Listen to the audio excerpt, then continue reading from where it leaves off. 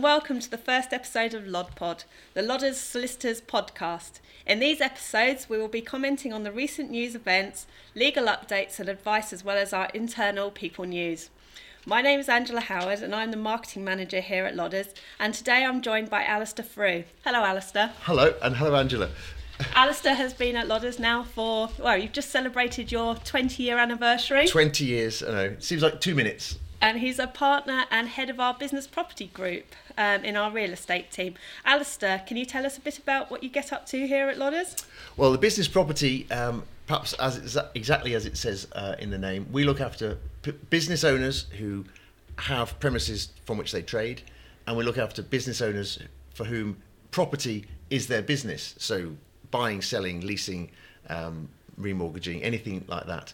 We also look after renewable energy schemes, which tend to be farmers or large industrial owners who've got some spare acres, and they're turning them over into green energy schemes, generally for solar or perhaps for wind turbine, other things as well. But that keeps us busy most of the time. So when we asked Lodders staff about topics that they wanted to speak about on LodPod, you suggested the recent changes in law regarding to the right to camp on Dartmoor, which was in the news this year. Can you tell us about what this issue is? Yeah, well, on the face of it, it's just about a few people who want to camp under the stars on Dartmoor. But it got a lot of traction in the news because there are issues, there are much wider arguments about who controls our open spaces. So is Dartmoor National Park a public open space? Well, Dartmoor National Park is a national park, but it's owned by a number of private estates. So it's not owned by the state, it's not owned by the government, it's not owned by the taxpayer. One of the main landowners is the National Trust, but that in itself is a private organisation. So it's not a public space, Dartmoor, in the sense that maybe your town park, your town playground is a public space. So if it is private land, how can the public expect to be allowed to go onto it? Well, that's a good point. Like a lot of open spaces, Dartmoor is crisscrossed by public footpaths. So you can walk along there and enjoy the fresh air, enjoy the view. There's also lots of bridleways. I know you like to ride a horse. I do. You can ride a horse along a bridleway. I'm a cyclist, so I can ride my bicycle over Dartmoor on those bridleways. But you have to stick to the path. You're not allowed to get off your horse. I can't leave my bike and go wandering across the fields. You have to stick to the path. You can pause and enjoy the view, but the idea with the footpath, the bridleway, is you have to keep moving, and you're certainly not allowed to set up camp. So the public think they have a right to roam over all our countryside. Is that not the case then? Yeah, sadly not. The right to roam, it was introduced into England and Wales through something called the Countryside and Rights of Way Act back in 2000.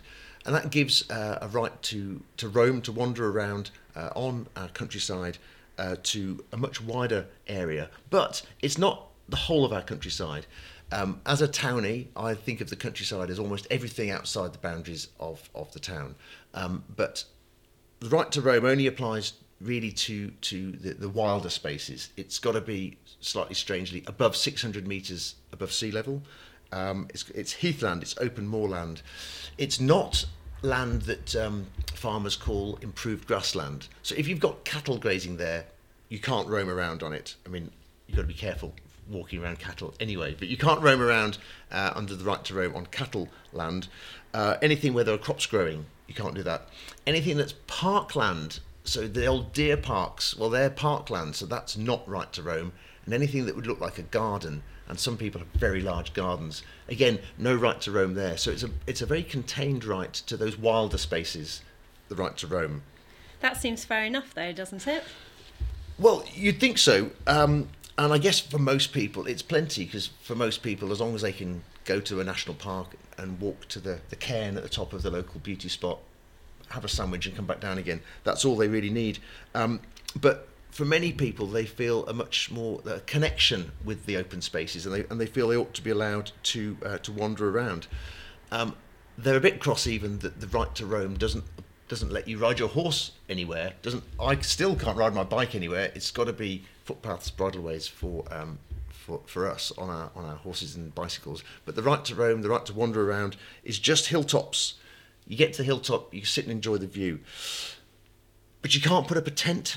No pitching of tents? No pitching of tents. See, that was what really got this issue going, because Dartmoor was always a special place where it's one of those dark skies areas, and people really enjoyed the fact that they could wander around wherever they liked, and when the sun set they could put up a tent, and in the morning they could light a small fire, boil a kettle, make some bacon and eggs, and enjoy the view. That brought them into conflict with the people who own the estate. Now, for many years, Dartmoor was a special place. It even had its own Act of Parliament. It still does. Would you believe the Dartmoor Commons Act of 1985? So quite a recent thing, really. Not too long ago. Not too long ago, but that enshrined an ancient right to have access onto those common spaces on foot, on horseback, and crucially, it said for open air recreation. And the walkers, the campers, said, well, what could be more open air recreation than camping out under the stars? So they've been doing it for years on Dartmoor. Not many other places really, but Dartmoor was a special case, and they've been doing it for years. And then conflict seemed to arise. So what do you think went wrong? Well, we're keeping politics out of this. Absolutely, we don't do politics. We don't do politics here, but the two sides seem to take very different views. On the one side, they said, well, there are groups of townies descending on the moor, having late night raves, leaving the place a right mess, leaving their bottles of gas, leaving their sandwich wrappers, leaving everything strewn around for somebody else to clear up. On the other side of the argument, people said, actually, no, there's just a small group of very, very responsible ramblers and campers, and the reason they were excluded was because they were disturbing very lucrative pheasant shooting. Those were the two arguments, and how to settle it. So did the dispute end up in court? Well, it very much did. So in January of this year, it ended up in the High Court, and the High Court held that the right of the public to enjoy open-air recreation on Dartmoor actually did not include camping, that they never had been a right to camp, which caused amazement amongst people, that the Dartmoor Act didn't therefore enshrine an ancient right to camp, and that camping had never been allowed, and they should never have been doing it, and they should therefore stop doing it immediately. So camping became illegal overnight across the whole of Dartmoor. So is there an agreement to resolve this, or is that it now for those that, originally just enjoyed camping on Dartmoor? Well, immediately, I guess the Ramblers groups and the National Trust got into negotiation, and the National Trust managed to broker an arrangement with many, but not all, of the owners of the land that comprises Dartmoor, whereby we assume for payment, the figures have not been disclosed, but payment seems to have been made.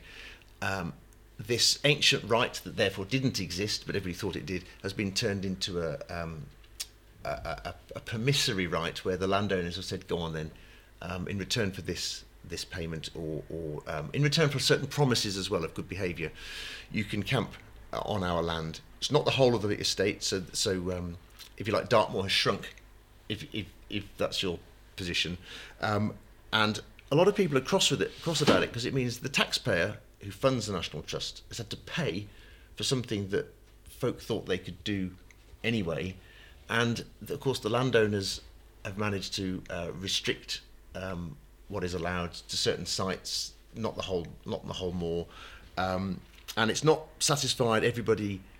You might say it's not satisfied anybody, and I think we'll hear more of this. And it's part of a long-standing, very long-standing tradition, I suppose, of argument between the people and the landowners. Now, we don't take sides in this, but every generation there's a fight over who owns the land. We had the commons enclosed way back in the day, and less than 100 years ago we had the fight. It was called the Kinderscout Trespass, where people from Manchester marched on the hill called Kinderscout and demanded access to it. And that was contentious because, on the one hand, they won. They forced the creation of the national parks. On the other hand, they were viewed as a bunch of communists who delayed the creation of the national parks by their rowdy behaviour. So I guess the takeaway from this battle over quite a niche issue of fighting over Dartmoor is we need to have a better conversation between who owns the land and who wants to use the land. It's obvious that the way walkers are using the land is not pleasing the people that own it. They're obviously causing a mess. They're causing a scene. They're causing disturbance. Whether that's leaving bottles of hippie crack lying around, or frankly upsetting the pheasants. That they're causing that. And in the meantime, in Parliament this year, the Green Party is introducing legislation which presumably won't succeed because it's the Green Party and it won't get through. But it's been brought in to try and bring England into line with Scotland, in line with Norway, whereby in return for what you might call a much tighter countryside code, much wider rights of access are given. Because we do need wider access, don't we? Well, I would say so. I mean, I'm a townie, but I like access to the countryside. But equally, I acknowledge that if it was my land, I'd think, well, hang on, what are you doing wandering across my land? So it's a conversation that I think we need to have. And obviously here at Lodders we do a lot of highways work. Yes. With Victoria Longmore, Michael Orlick and me too. Do a lot of highways work, rights of way work. We look after lots of people from both sides of this discussion, and we look forward to more of it. Thank you, Alistair, for your time today. Thank you, Angela. And thank you all for listening. We hope to see you soon at our next podcast. Watch this space.